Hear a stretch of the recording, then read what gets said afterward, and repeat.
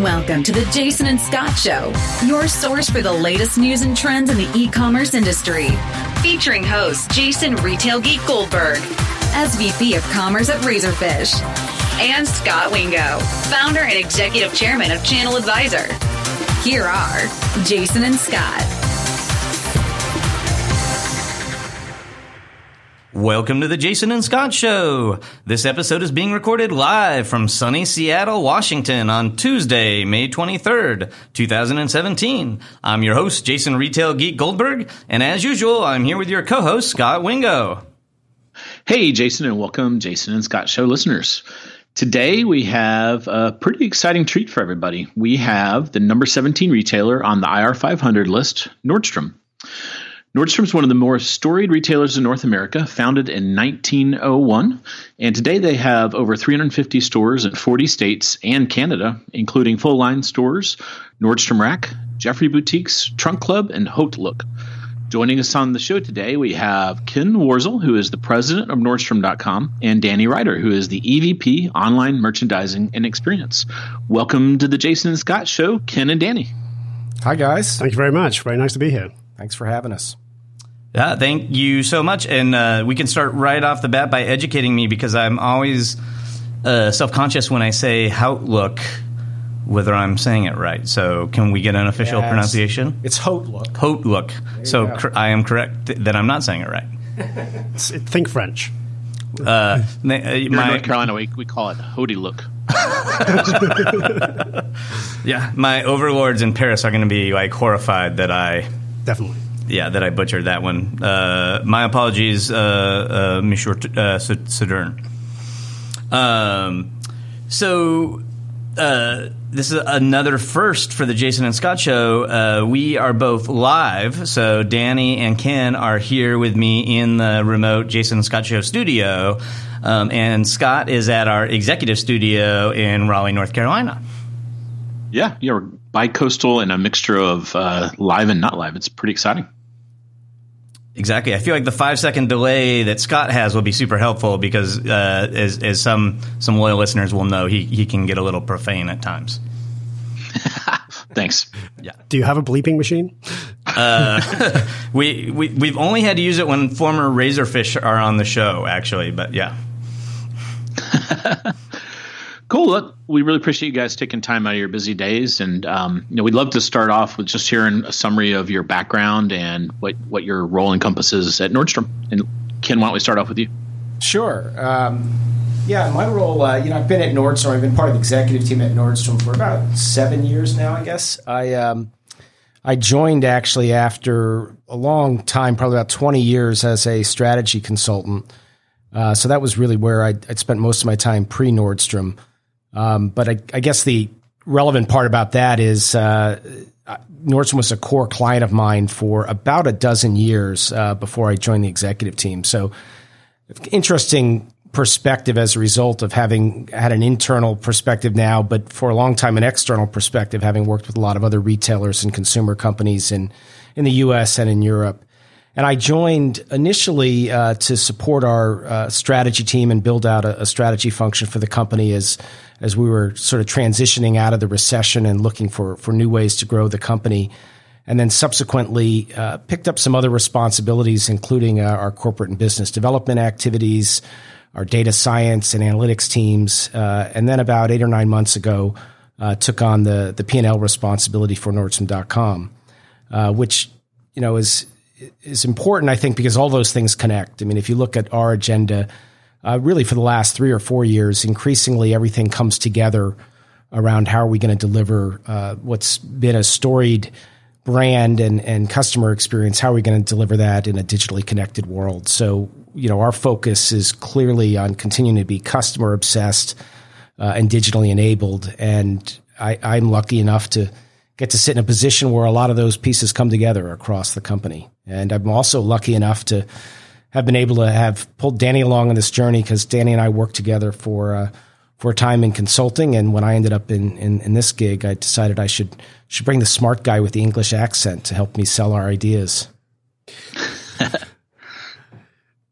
Yeah. Danny, how about you? Yeah. So, as Ken has quite pointed out with the accent, so I was born and raised in the UK. I actually went straight from college into consulting. A little bit of a not knowing what I wanted to be when I grew up. And so I went into consulting, really thinking about it would be something to gain experience and then go off into a career somewhere else. But I actually stayed for a number of years and really worked my way all the way through the different ranks within consulting. And so I actually managed to work with a lot of really interesting and very dynamic different consumer goods and retail companies around the world. So I did a series of projects in Europe, North America, and then Asia. And then about 5 years ago, I received a phone call from Ken talking about the Nordstrom opportunity. And what was really interesting to me is it's really the combination of the fundamental change that's happening in the retail world right now and just the opportunity to really be at the heart of something that's interesting and dynamic and changing. But also, from the outside, I always thought Nordstrom was a really good company, very well run. I didn't realize the level of ambition. And so actually being in a retailer that is very well run, but also having this constructive paranoia about the world and where things are going, but also an ambition to keep changing is pretty interesting. So I joined the company about 4.5 years ago, originally as part of the corporate strategy team, worked on a lot of different things across all different parts of the company, and then moved into more of an operational role about 18 months ago within Nordstrom.com. And so my title is Online Merchandising and Experience. And there's really 3 different teams that I support. The first is our online merchandising team. And so a large part of what they do is really help inform our buying team on what the selection strategy should be for our website and for our app, using a lot of the customer behavior data to actually point out where we have opportunities for breadth or depth or white space opportunities, as well as they also then take the merchandise strategies and then play that out through the content, the navigation, and the actual product information on the website. The other 2 teams I support are focused much more on the features and functionality of the web and the app. So it's the user experience design and research team. So they do a lot of work in terms of understanding the customer need and then actually going through to actually designing the features and functionality themselves. And then the third team is then the product management team, who interface directly with our engineering team, who actually then go build those different features and functionality.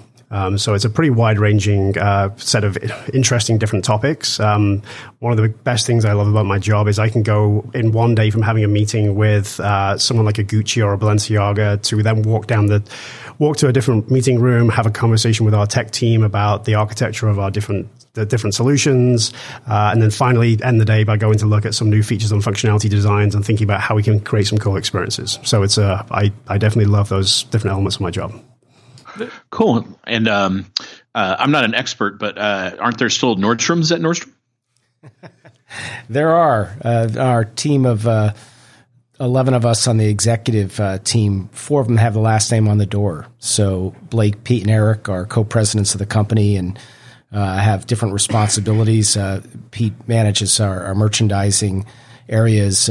Eric is responsible for our full price brand, our Nordstrom brand across stores and Nordstrom.com. And Blake spends a lot of his time on our off-price business, including Nordstrom Rack stores and NordstromRack.com and Hotlook. And then Jamie Nordstrom is president of Full Line Stores, so my counterpart in the full price business, managing our store business. Cool. It's neat to see. I'm not aware of any retailers where you still have the family involved to that level. So that must be fun. Yeah, I think it's fun. It's also it's inspiring, and I think they really they deserve a ton of credit for maintaining. I think both the ambition that Danny highlighted in terms of the ambition to be as relevant 20 and 50 years from now as the company's been for the last 50, 100 years. So. Yeah, and that actually brings me to one of my favorite things about all of our jobs is Danny, as you mentioned earlier, retail is really going through a significant change or disruption right now. And I mean, you can look at that and say it's a negative thing and scary and all that, but like to me, it's fun that playbook that Danny's grandfather wrote that was so successful isn't the playbook that we can all follow today. That like the circumstances have changed so much that we all need to sort of invent what retail feels like for these digitally disrupted consumers that we're all facing today. And my premise is the the fundamental thing that's disrupted them more than anything else is ubiquitous access to the supercomputer that we all carry with us now, the smartphone. And so I wanted to dive into how you guys are addressing that transition. And so I guess I'll start with a softball question. Is mobile important to Nordstrom? Do I have that right? I'm still hung up on the fact that you just promoted Danny to be a Nordstrom, that his grandfather. No. Sorry, Danny, grandfather. Yeah. There is nothing more important. I mean, I think Danny can weigh in this as well, but we're sitting here today, and I think we're excited to be sitting here in large part because we're in the middle of a huge revolution in customers' experiences and what their expectations are. And a lot of that is directly related to supercomputers that started on people's desks and are now sitting in people's pockets. And it has fundamentally changed virtually every part of our customer journey and what customers expect from us, which, again, I think you're right. You can either look at that as scary and risky, or you can look at it as this massive opportunity. And I think we want to embrace the latter. Yeah, I mean, just by the numbers alone, it's. I think if you don't say mobile is really important to you as a company or as a retailer, then I think you're missing a big point. Just to quantify, we get roughly 700 million unique daily visitors to our website or app per year, and roughly now 2/3 of that comes through a mobile device. And that is only growing. The actual usage of mobile, the actual desktop web experience is declining. And so the majority of engagement that we're seeing with Nordstrom in a digital space is coming through a mobile device. The other big thing is even things like 3/4 of our emails that we send to customers are now opened on a phone. So it's a big deal to actually think about not only how do we interact with customers when they come to our premises, but also when we send communications to them. And then the other big thing for me with mobile is it is the device with which we can actually link our digital and physical spaces. And if we truly believe that one of our advantages as a company is the legacy of the great stores we have and the people in the stores and actually giving people great experiences in those stores, the phone is the one device that cuts across both the home experience, the on-the-go experience, and the store experience. Cool. Let's peel the onion on that a little bit. How would you guys grade the progress you've made so far on mobile? Well, I guess from my perspective, back to this constructive paranoia, I mean, it's mixed. I mean, I think there's plenty of things that I think we can take comfort in and take pride in terms of what the organization's delivered and what we've delivered to customers. But at the same time, we look at how fast everything's changing around us. And I don't mean just customers' expectations, but competitors are making us better every day and challenging us. So I think we recognize, we're one of the earliest retailers to be in the digital space in a lot of our categories, starting, off a catalog heritage that we had and then translating that into a desktop e-commerce experience. And we were also early to get into mobile as a platform and as a vehicle to connect with customers. But we see a huge amount of opportunity and need for us to continue to make progress. So, I mean, from my perspective, it's a C+. I mean, we've still got a long way to go to give ourselves the kind of grades we'd like to give and to give the experience I think that our customers expect us to give them. Yeah, I would wholeheartedly concur with a C grade. I think we've made some really good progress. So just looking at I think you have to separate out mobile web from app. And I think on the mobile web side, we've gone from having a translated version of our desktop experience to actually having a specifically designed version of that is specifically for the mobile phone itself. And as part of that, doing simple things like designing the interfaces so they are touch-friendly on a small screen, and as well as making sure that performance is a big deal, because obviously usage on a mobile phone on mobile web is very light and very broad. And then in the app, we actually have a very good fashion retail app. So it gets roughly 4.5 star reviews in the App Store. But obviously the challenge of that is that fashion retail apps in particular have not really taken off in terms of engagement. And that is something that we're going to have to continue to push on, is how do we actually get people to engage with our app more, because apps are expensive. Yeah. One thing Jason and I debate a lot is the gulf between conversion rates on desktop and the mobile web and or apps. Is that one of the ways you guys grade yourself? And do you think that is closing or will close? Or I tend to think it probably won't close. It's just kind of different things. And Jason thinks if you put enough payment systems on there, it'll eventually close. So, I don't know. Yeah, that's actually it's a really tough one. When you actually look at the data, the use case. So first of all, the conversion rankings of our different channels is highest in the app, then it's next in desktop, and then it's the mobile optimized web. And there is a very significant difference across that spectrum. Ken and I debate this a lot about how much do we think we can actually close the mobile gap. I think we can close a fair amount of it, but I don't think all. And I don't think the reason you can't close all of it is the use case quite often is you're on the bus or you're walking around and you want to just browse and get information. What's really interesting to me is when you actually look at the data of the drop-off. So actually the product view rate on the mobile web is very similar to desktop. Where it starts to fall off is the add to bag and then completion rates. And add to bag actually is a big drop off. And so I think that just shows that people are coming to look at products, not necessarily add it to their cart. And then in terms of the actual, how that then flows through the rest of the funnel, once you get to checkout, there's a pretty significant drop off. And I think a large part of that is the friction in the checkout. And that is, it's hard to check out on a small screen, particularly if you don't have your payment, all your payment details saved. I also think that, and you guys have debated this as well, but I think single session conversion is a bit of an apples to oranges comparison across these devices. I mean, you look across almost any activity, there's more frequent but less lengthy interactions with mobile sessions than there are with desktop sessions. And that's certainly true in our categories. So I think, increasingly we look at even this conversion and engagement kind of measurement, we look at it over a period of time relative to a customer, assuming that we're going to have experiences we can and should build that in mobile that's going to encourage more frequent engagement, even if it's lower duration engagement. And you really, I think, want to look at conversion as a function of that, which is, can we drive more frequency? You might have a lower single session conversion, but against that customer over a period of time, we think we can close a lot of that gap. Now, again, I think to Danny's point, I don't think you're ever going to close all of the gap, because part of what makes the phone so powerful as a supercomputer sitting in your pocket is it's in your pocket. So you can use it to look up reviews when you're in a store to validate the purchase you're going to make in a physical environment. You look at it on the bus to see where the closest store is that has that Tory Burch purse that you're interested in. So I think there are a set of use cases that are just enabled by the fact that it's portable and that it's with you all the time that are different. So I also think more generally, certainly for us and the kind of retailer and the brand we have, I think we want to be careful that we don't get so focused on conversion that we're not serving the customers who are coming to us for all those occasions where they're not yet ready to buy, or where they're looking to be inspired, or they're looking to learn about fashion. And that's a lot of folks. I mean, that happens in the physical environment, but it certainly happens a lot digitally as well.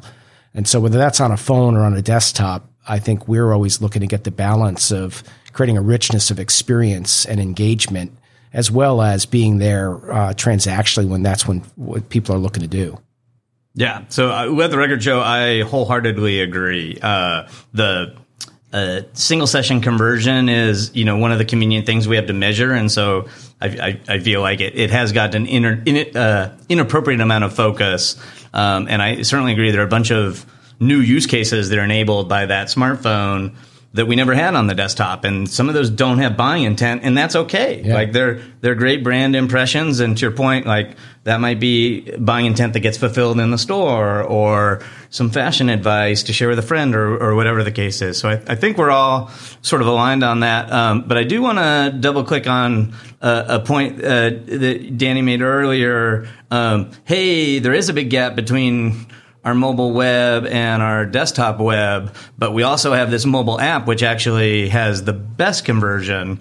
And this brings up this frequent dialogue that I have to have with retailers, is the whole debate about the role of apps and web in your customer ecosystem. And I'll just say it up front, I walk into a lot of retail environments where there's a huge amount of the corporate treasure being invested in an app, and oh, by the way, there aren't very many active users on that app. How do you guys think about that?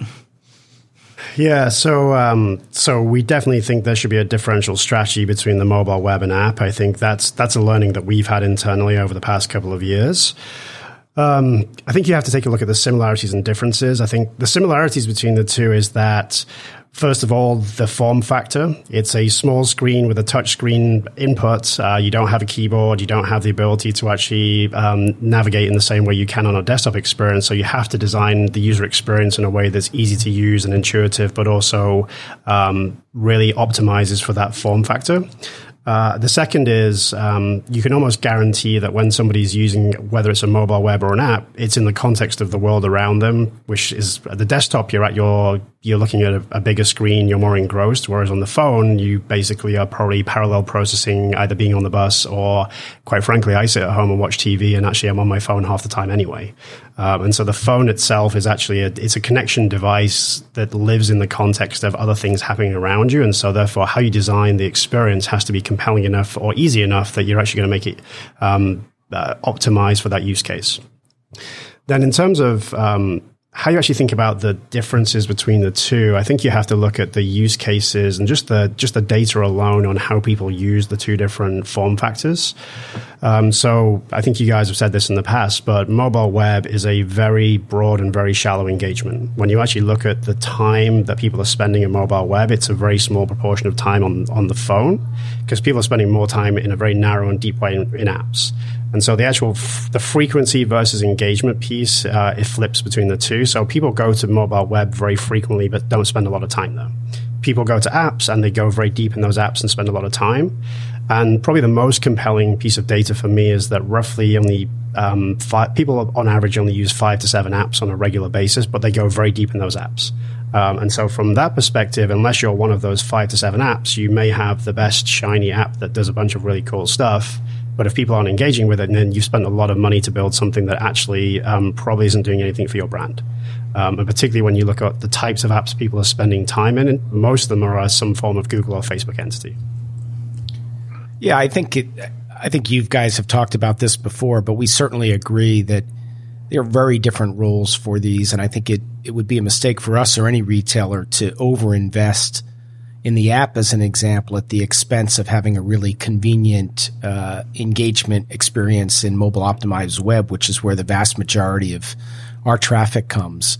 At the same time, there's a subset of customers, and in our case, it's going to be probably our top 20% of customers who have a deep relationship with us as a brand, and they're willing to make the investment to let us live on their phone. And, that's a privilege for us that we need to, in turn, provide them with a lot of value off of that. And so I think it's the learning that Danny spoke to. I think it's really clear to us that we need to have an app that serves those customers in a really deep way that gives them the value that they deserve for letting us live on this precious real estate that's their home screen.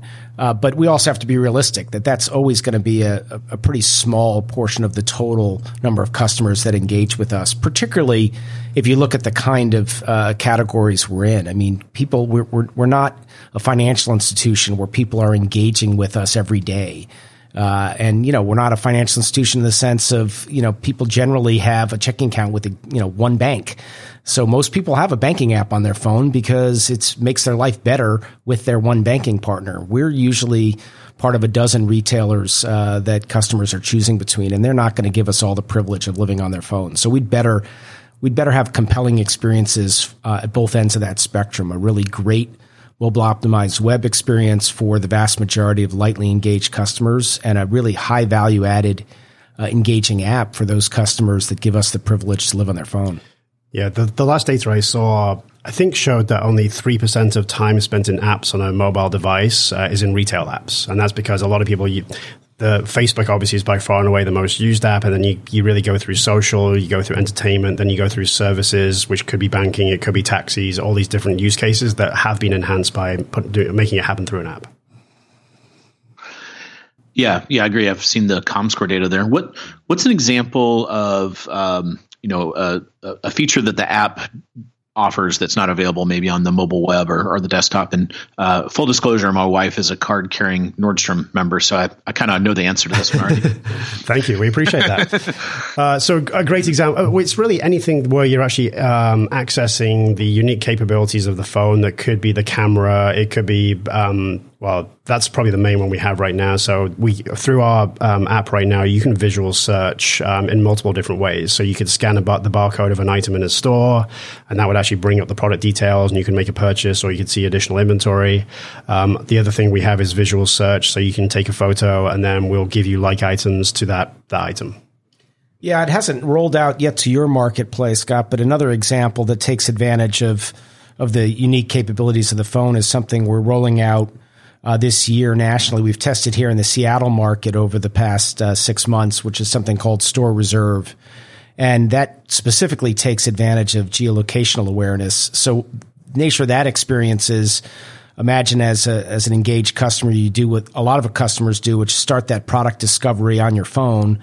And you start that journey there. But a lot of the challenge in our categories is you still want to physically evaluate the product. You want to make sure it looks like what you thought it was going to look like, that it fits the way you want it to fit. And so the Store Reserve experience is start that journey on your phone, put these items in a digital closet. We'll then, for your local store so that you can try on a local store, we'll then find the product. Our team will find the product in the store, send you a text message to let you know that indeed we found it for you and we're holding it for you to try it on. Then we'll use geolocational awareness of the phone so that we can see when you're approaching the store. We'll let you know that it looks like you're on your way in. Those products are waiting for you in dressing room 2 on the metro level of the downtown Seattle store with your name on it. You come through the door, the product's already waiting, hanging in the dressing room for you to try it on. You go straight to the dressing room, try on the product. You can be in and out in 10 minutes, having done everything you wanted to do in terms of discovering the product on your terms, on your time, but also being able to physically evaluate it without having to go through the hassle of sending it to your house and potentially having to return stuff. And, that's something we've made a mobile-only experience because it's really only a great experience if we can connect the dots with the messaging both ways and the geolocational awareness. And, in the same way that Uber doesn't make sense if it wasn't a mobile-only experience. Something like that only makes sense as a mobile-only experience. It doesn't really make sense unless we can connect the dots in a really personal way with you. So I think when we talked about the C grade, I think it's because we have a whole set of those kind of experiences that customers tell us every day, it would be great if you could do this for me. And we need to do that. You need to use the phone really to leverage all the assets we have, and particularly the local market assets we have of people, product, and place. And how do you connect those assets to our customers via their mobile device in a way that makes their life really seamless and really easy and on their terms? Yeah, we love the curbside stuff. So this sounds like a nice kind of even kind of taking it to the next level there. Absolutely. So one other question, you guys at the top of the show talked about using the phone in the store. Is there anything else? I get you can take a picture and scan a code and see the online reviews. How about anything with beacons where I approach a shoe display and maybe there's something that lights up on my phone that tells me more? Have you guys experimented with that? Yeah, we've definitely done some testing around that. The big learning on anything like that is it has to be really tied to a compelling merchandising strategy, because if it's just notifications for the sake of notifications, then it's just annoying. But if you can actually link it to a great product strategy that actually enhances the experience. And so what we've really been thinking about is whether it's beacons or scanning or other technologies like some of the light fixtures that actually help you with geolocational pieces as well. It really has to be linked to what are we trying to achieve from the actual product and merchandising strategy. Otherwise, it's technology for technology's sake. We like to call those mass pushes where you just push the same message to everyone when they walk by the beacon, geo spam. I like it. How about one last kind of on this topic of the store? I've noticed your associates are all very well connected. They seem to be able to access the internet on their point of sale system, and then many of them have like a mobile tablet of some kind. I've never been able to tell if it's an iPad exactly or what's going on. It usually is in a case and hard to tell. Is there any connectivity there where maybe I have something in my digital closet on my phone and I can push it out to the store associate or anything like that? Yeah, so we don't quite have exactly that functionality right now, but one of the things that we're most excited about that is in the process of rolling out right now is really enhanced selling tools for our salespeople. And that's going to hopefully live on their mobile devices. So right now, we've historically had a text-to-buy functionality that is really not a very rich experience, and it's pretty clunky in terms of the sign-up.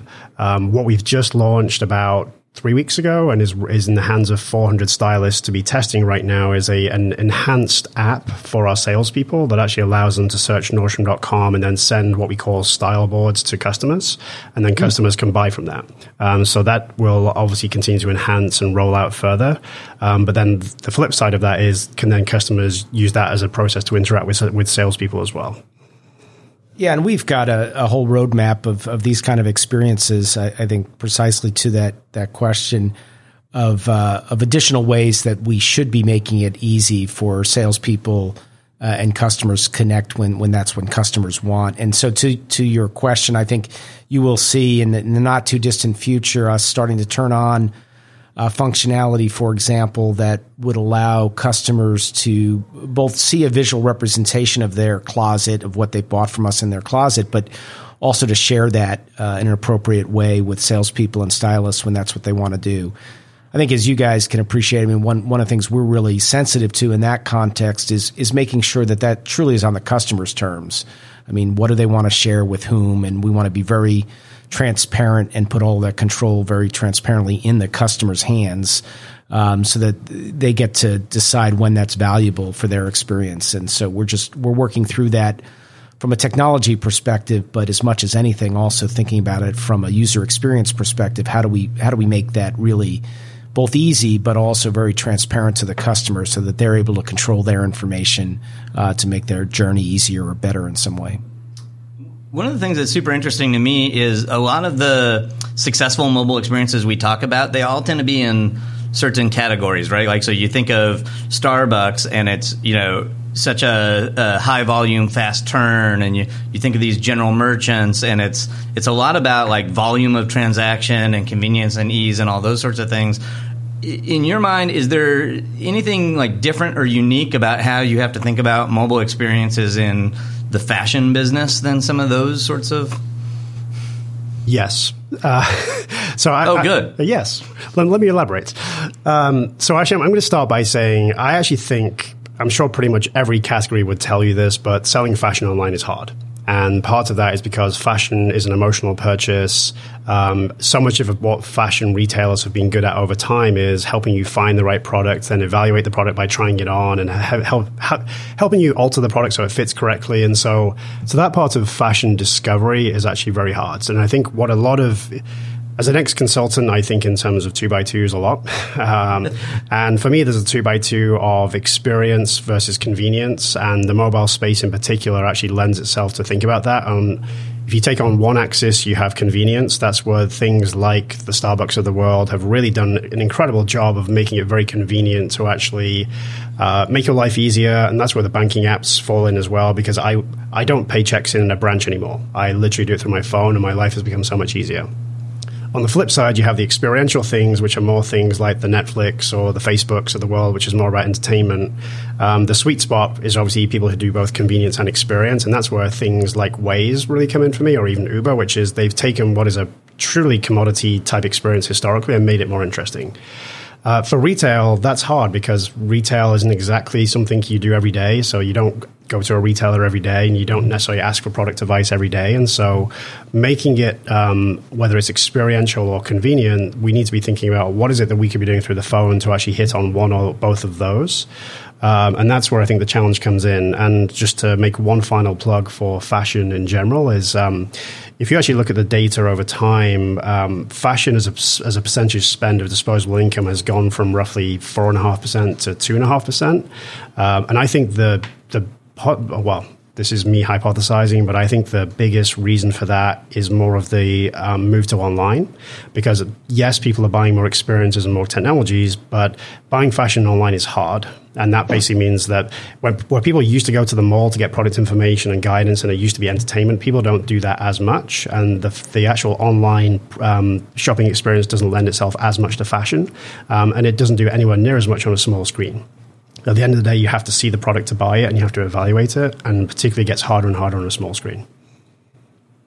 I agree with all that, but I also think it's very easy to sit here and make excuses for why, retailers and retailers like us in fashion haven't been able to leverage mobile as a channel of engagement better with customers. And it's certainly true that Uber revolutionized transportation, but before Uber, nobody had done it. And it's certainly true that Starbucks created an amazing and engaging experience, particularly in the integration of payments and their loyalty program. But before then, nobody else had done it in that sector either. And so, I think it's easy to point to kind of the convenience aspect, and I think it's true that lends itself. But I think back to the beginning of the show, we're in an industry in transformation. I think what we're really seeing is that nobody's cracked the code yet exactly, but that's not because there isn't a huge opportunity there.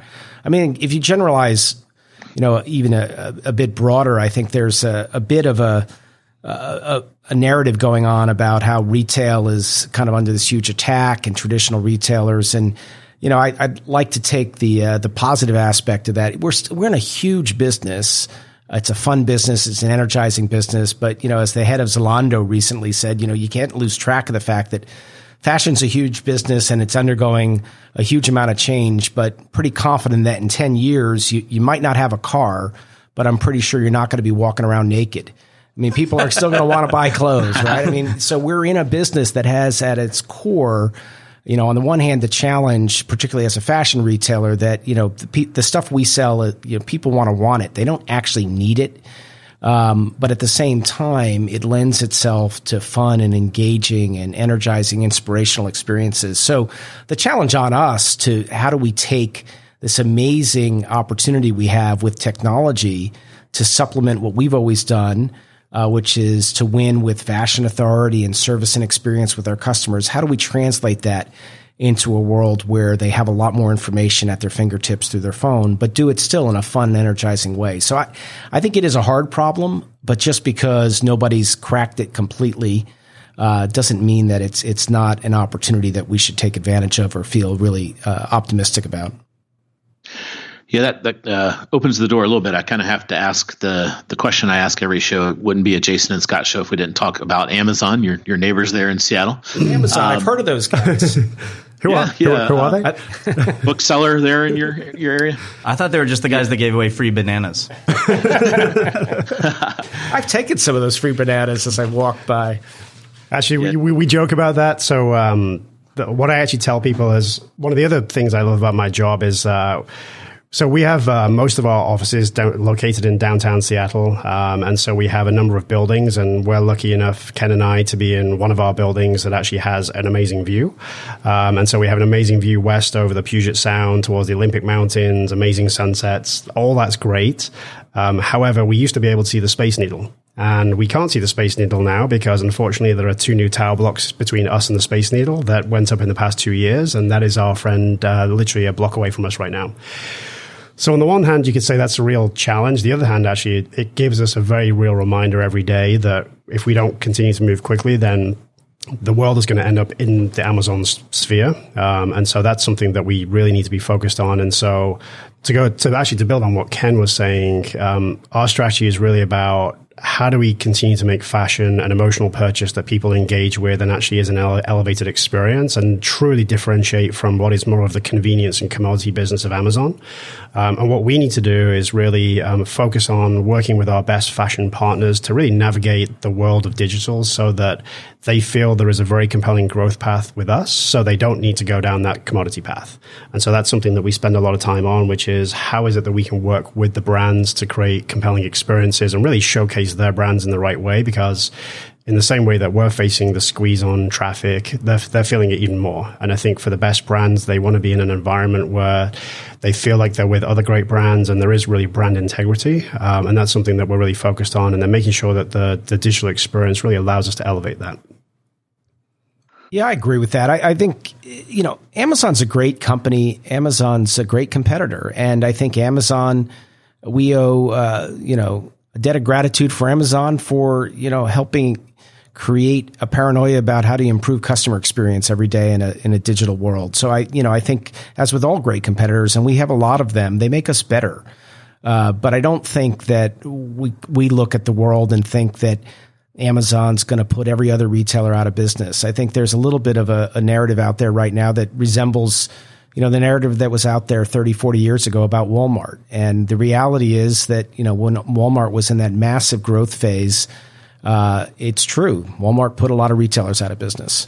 It's also true that a lot of great retail stories and a lot of great retail brands came to prominence at exactly the same time that Walmart was growing, whether that was Costco or Whole Foods or a lot of other great retailers. So I think there's always opportunity whenever there's a competitor that's doing new things. And I think it's up to us to make sure that, we compete in a way and serve customers in a way that continues to build on the things we're uniquely good at and the things that customers look to us for. So I think it's important to be aware of every great competitor out there, but also to make sure we're writing our own playbook and we're delivering on that. And I think in the context of that, I think the challenge we have is we're a brick and mortar retailer that has been has always been an early mover into serving customers across every dimension. And we were an early mover into digital commerce, and that served us well. But we need to make sure we continue to move forward, again, on the dimensions that customers look to us to be great at. And I think they look to us as a fashion retailer who's going to help them look and feel good, and also as a retailer that's going to win by doing that in a way that makes them feel like we're personalizing that interaction with them.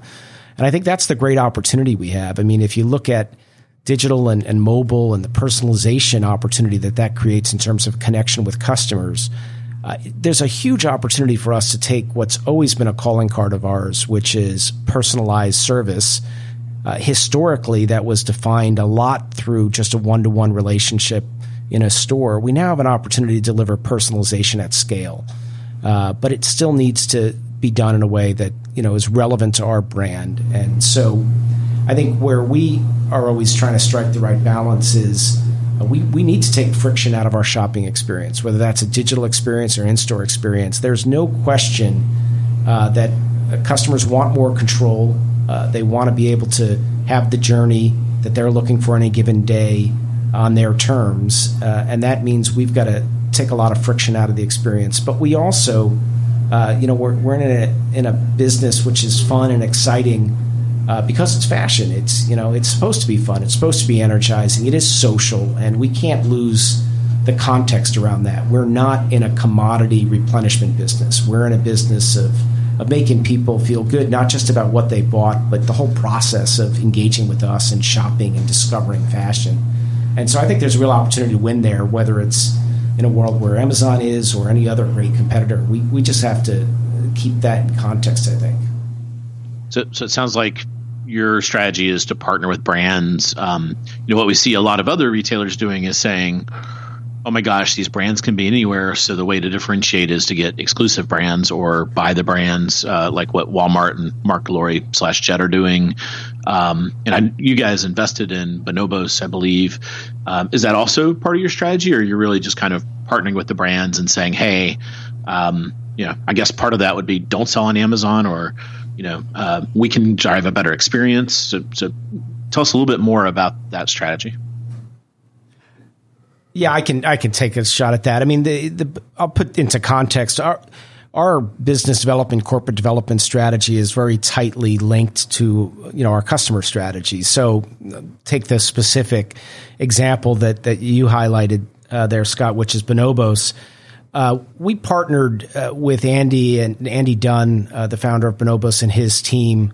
Now must be 5 or 6 years ago.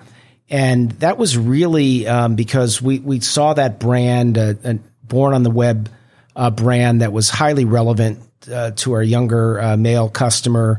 And we thought there was a real opportunity there that was a win-win for customers, for Bonobos, and for us. For us, there was an opportunity to have a product that was limited distribution. It wasn't being sold everywhere, but that would be appealing to customers that were already in our store. For Bonobos, and I think for a lot of other born-on-the-web brands since then, have realized that it's really expensive to scale a brand if the only touch points you have with that brand are digital, and especially when you're in categories where physical evaluation of the product is important.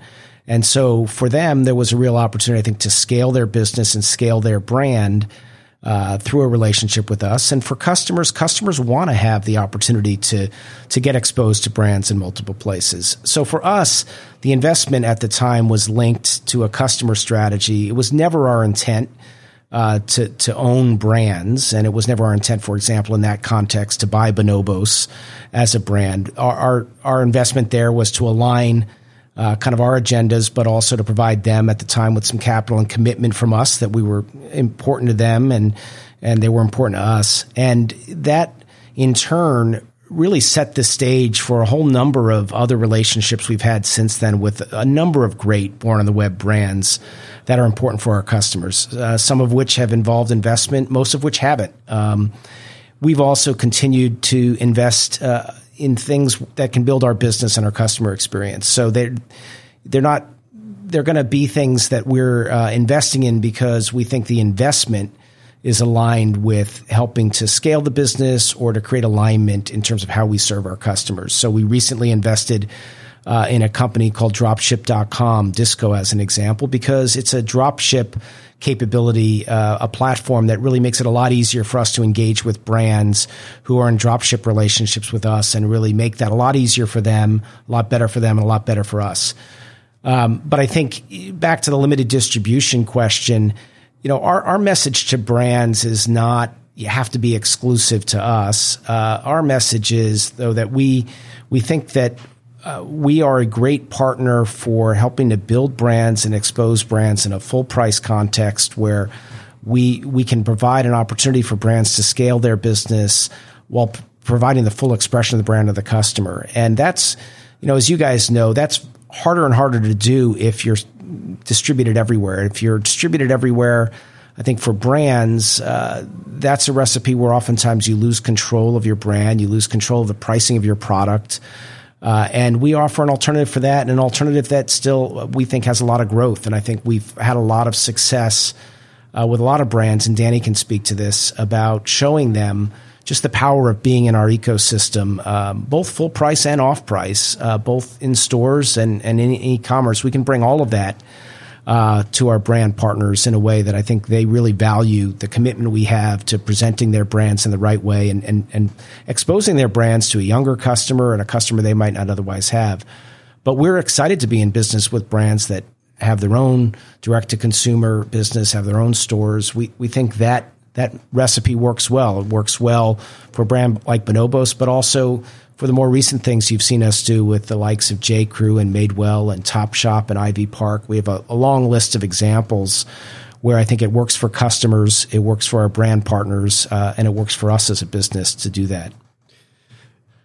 Yeah, I would add to that I think history has told us that exclusivity for exclusivity's sake can actually be more hurtful. I think part of that is there's two ways you can do exclusivity. You can either take exclusive parts of a line, or you can have the whole brand exclusively. And historically, what we've seen is if we take exclusive parts of the line, then you may not get the best products because obviously the brand's going to want to sell their best items in more places. And then with regards to brand awareness, we definitely see that there is a huge benefit for our partners actually having more exposure both online and in stores. And there's definitely places where we actually feel that whether it's their own retail premises or select partners that actually are select retail partners for them that actually do allow the brand to be elevated and maintain the brand integrity are actually pretty helpful. And the other thing I would add is that we have a pretty proactive stance now that if we see people becoming too mass distributed and actually not maintaining the brand integrity, then that's a good sign for us that we think the brand has gone beyond a certain point of relevancy. And so what we do need to be doing is looking for those next new brands coming through and taking a really healthy portfolio approach and giving those new emerging brands a great place to be. Very cool. One of the things that's interesting to me is as consumers get used to all these mobile devices, there are expectations that are set, and so then you gotta figure out what the right mobile experience is for that customer expectation. But then, as we talked about a little earlier, there's unique and elevated expectations for how I would use mobile in a fashion context. And it occurred to me as you're just talking, there's actually even another tier that you guys have to worry about, which is like Nordstrom isn't simply apparel retailer, like you enjoy a unique place in the sort of fashion ecosystem and have a very unique and differentiated brand value proposition. So, like, have you thought at all about, like, what's the truly unique mobile experience, the truly unique Nordstrom experience manifested on mobile? Like, can there be such a thing? Is that possible? Well, I think to Ken's point earlier, there is a huge opportunity if we can get that right. And so we're definitely working pretty hard right now to try and define what that is. And I think it starts with having a very clear definition of what's the role of each of the channels. And I think with the mobile web, it's really about creating a fast, friendly discovery experience. And if customers would like to check out, they can do that. But what's interesting to me is we actually get more engagement with some of the content on our website on a mobile phone than we actually on a mobile website than we actually do on our desktop. And so that's people coming to the homepage and actually clicking through to a story. So I think there's a certain amount of fast, easy convenience that needs to be through a mobile web, but also is there the sort of fast hit, convenient content.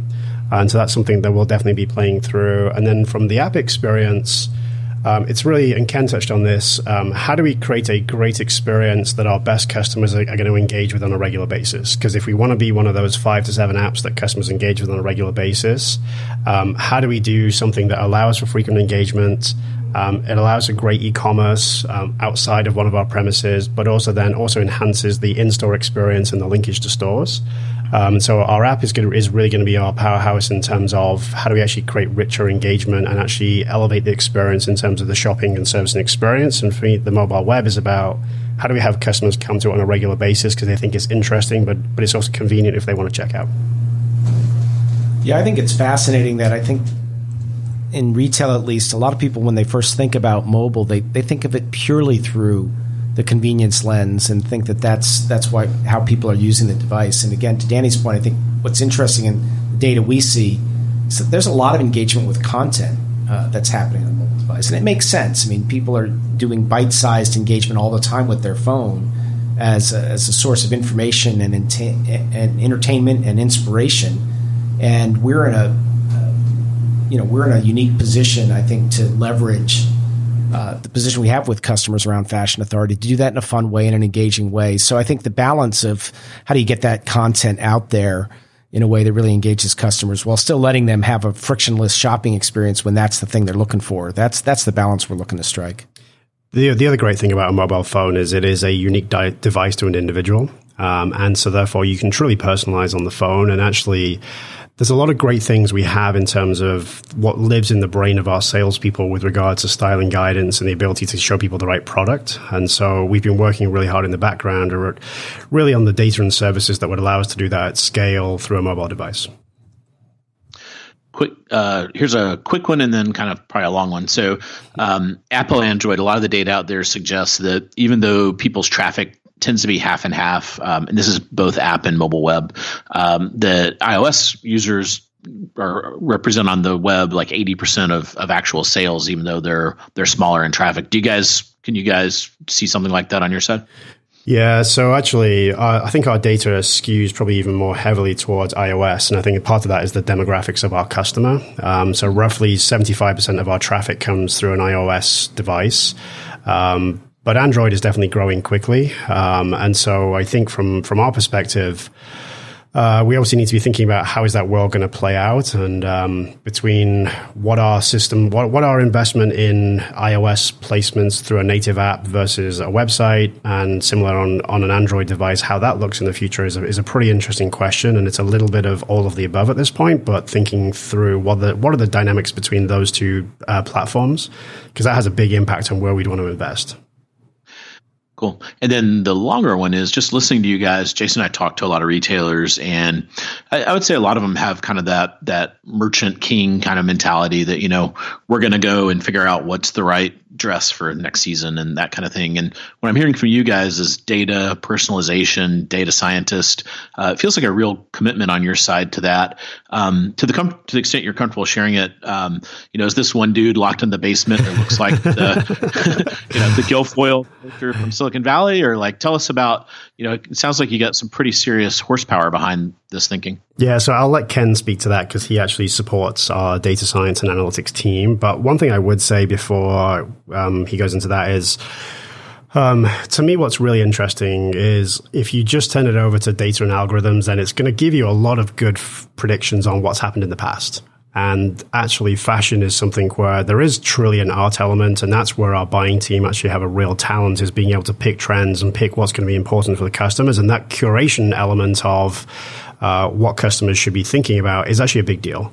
And so I think part of the magic of where our world comes together is how do we take that knowledge that exists in the head of our buying team and our salespeople to really seed the machines, because the machines are only going to tell you the rearview mirror perspective. And so from our perspective, we're looking at some really interesting ways of how do you actually take the knowledge of the people who actually know products really well to actually get it into the right attributes that then will feed the algorithms, and it will be more forward looking because fashion changes all the time. And that's the one challenge of using data science analytics in something where there is no constant in terms of customer demand. Yeah, I think that's absolutely right. I would say data science and analytics is a big topic. It's a big topic for us, and I suspect for anybody like us in our industry. And what I mean by that is it cuts across all different parts of our business. So we've made a big investment. It's probably one of the biggest growth areas in the entire company right now is the way we've been scaling that team over the last 18 months, and we'll continue to scale that capability because it cuts across every part of the business, including supply chain and where we deploy our inventory, how much we should be buying of the stuff we're buying, but also the point about, as you're highlighting, Scott, I think like what sorts of product we should put in front of customers at a given point in time to be relevant. But there's also basic things that we're working on that customers expect and we should do a better job on, which is, personalization, I think, through a customer's eyes is a lot about the more they engage with us and the more they let us know them, the better we should serve them, which means, do you remember what size I am? Do you help me by remembering, which brands I really like and help me keep informed about what's new in those brands, but also help me understand what other brands I might be interested in. And to do that in a seamless way that, keeps track of how all of those activities happen in stores, on a phone, on a desktop. I think that's the expectation that we need to live up to. And I think to Danny's point, that used to live all in a salesperson's head. The fact that it now cuts across doesn't diminish the art part of this, and it doesn't diminish the value that comes from this long heritage and deep experience we have in all of our people, whether those folks are our merchant teams or whether it's our salespeople and stylists. We have a deep well of expertise. Just to use a small example, we found that when we do things like product recommendations, even though there's algorithms to support that, those algorithms for us perform a lot better if we don't just take the buying information from customers that have purchased these baskets, but we also feed in information about what do our best stylists put together. And so if we can bring the art in with the science, we know that actually has a better outcome for customers. And so we need to put that all together. But at the end of the day, that's a big data science problem. Even just getting the data connected in a way that you can connect a single view of product across the whole enterprise with a single view of customer across all their touch points with us. It's non-trivial, particularly when you have a lot of legacy technology that you're in the process of replacing as we are. So it's a big focus. It is a big growth area. There's lots of different places that we see data science and analytics adding value, but none of that's at the expense of the art in the business. It's a supplement to it in our view. Cool. It sounds, I'm getting a mental image of a stylist and a merchant floating in a pool with computer brain connections like Minority Report. And people are surfing the web and they know it's Sally Smith and that she needs to see this item right now on the computer. I like it. We should think that. The image. Let's make that. Fashion precogs. Cool. Very neat. Very innovative. So, it's funny because it's very timely. So we've been talking a lot about mobile. There's a huge buzzword. I can't believe it hasn't come up yet in mobile is the whole mobile first philosophy. And so I kind of wanted to hear, where you guys come down on that. But what's been interesting the last week, like Google had their I/O this week, and their big thing was, hey, we've been mobile first. Now we're shifting. It's AI first, which is the topic we were just talking about. So I guess two-part question, like, are you embracing a mobile first philosophy, and is that important? And, if you're not, is it already too late? Like, should we be moving on to the next thing? Yeah, I would say, so we are embracing mobile first. I think, to me, the definition of mobile first versus AI first is a little bit false, because if you broaden the definition of mobile to go beyond just a mobile device and actually how you are connected to the world, which in reality is what's happening more and more, then I think mobile first holds. And it's really about how do you think about the mobile device relative to other connected devices, relative to the physical environment, et cetera. And so we are definitely still thinking about mobile first. In terms of what actually that physically means, so I think the greatest example for me is when you look at the way we design and actually then execute on features and functionality. Really, we definitely, our user experience team now start with the mobile phone screen first. And so they will design for the small screen. And so they'll optimize for the small screen, make it user-friendly, make it compelling, and then scale it to a bigger screen later. And actually, the way we then go code against that and execute against that is very much prioritized towards the mobile device first. So I think that there is a very real practicality of mobile first, which is you do the work for mobile first. But in reality, what it actually means is it forces you to be a lot more thoughtful about design, because the user interactivity of a phone with a smaller screen and with a touch screen actually is harder than a big screen. And so I think it makes you better. And so whether you believe that technically what it means in terms of whether it's the mobile phone versus another connected device, starting with a smaller screen or starting with a different use case than a big screen, I think makes the design harder and therefore better. I also think more powerful. I mean, it's a touch screen. It has a camera. It has a voice interface. It's geolocationally aware. It's personalized to an individual. Those are all huge advantages in the kind of experience we're trying to create in terms of connection with customer. I don't know how to distinguish that from AI first. I mean, AI is bringing data and science and AI into the equation in terms of creating a better customer experience. That's still got to be delivered somehow. And the delivery mechanism from a personalization perspective is almost entirely now moving to be that device that sits in your pocket. So there will be adjuncts to that, whether that's Google Home or other connected devices. But at its core, I think everything we've seen, I'm sure everything you've seen, is that at the core of folks' digital engagement, the phone still sits right at the center of that, and that's not going to change in the very near future. And so I think mobile first for us is making sure we're keenly aware and viewing through the customer's eyes, not just that that's the reality, but also how do you make a benefit out of these features that the phone has, which should add a lot of richness to our connection to the customer. The really fascinating thing for me is something that was embedded in the question, which is some of the announcements that came out from Google in the past couple of weeks is, for example, enabling Google Assistant on an iOS device. That's a big deal. And what that means in terms of customers' engagement with the different apps on a device. And if they can actually swing more usage of Chrome on an iOS device, then that changes the game a lot in terms of the app ecosystem. And if we can actually, if within Chrome, if there's a way that people can start to enable progressive web app type experiences that can then access the different devices that actually are embedded in the phone, that starts to break up the Apple ecosystem. So I think how that dynamic plays out is something that we need to continue to watch, because that, to the point we said earlier, developing apps is expensive, and living in the app ecosystem is obviously something that is a paradigm that we all know very well. But if that starts to break and you start to see different engagement models, that is a very different way that we'd actually prioritize investments. Cool. Yeah. So one of the last questions, we're tight on time. So as we look at kind of the first quarter results, there's some charts out there that are pretty interesting, and they show mainline retail is really having a hard time of it, and clubs are doing really well. So like the Sam's and the BJ types, and then you see kind of more of the outlet-y type places doing well, like a TJ Maxx. So one thing I've heard said is that you have your mainline and then you have your discount, and I think some skeptics say, well, the only reason that Nordstrom exists, the main line, is to really, they make all their money off the discount side, the rack side. How do you guys react to that? I don't know enough to even kind of like have an opinion, but I've heard that said several times by people, so I kind of want to throw that one at you. I appreciate that, Scott. Look, we're you can read our financial statements to see exactly what we disclose about how we make money. But what I'll tell you is that we have a full price business and an off price business.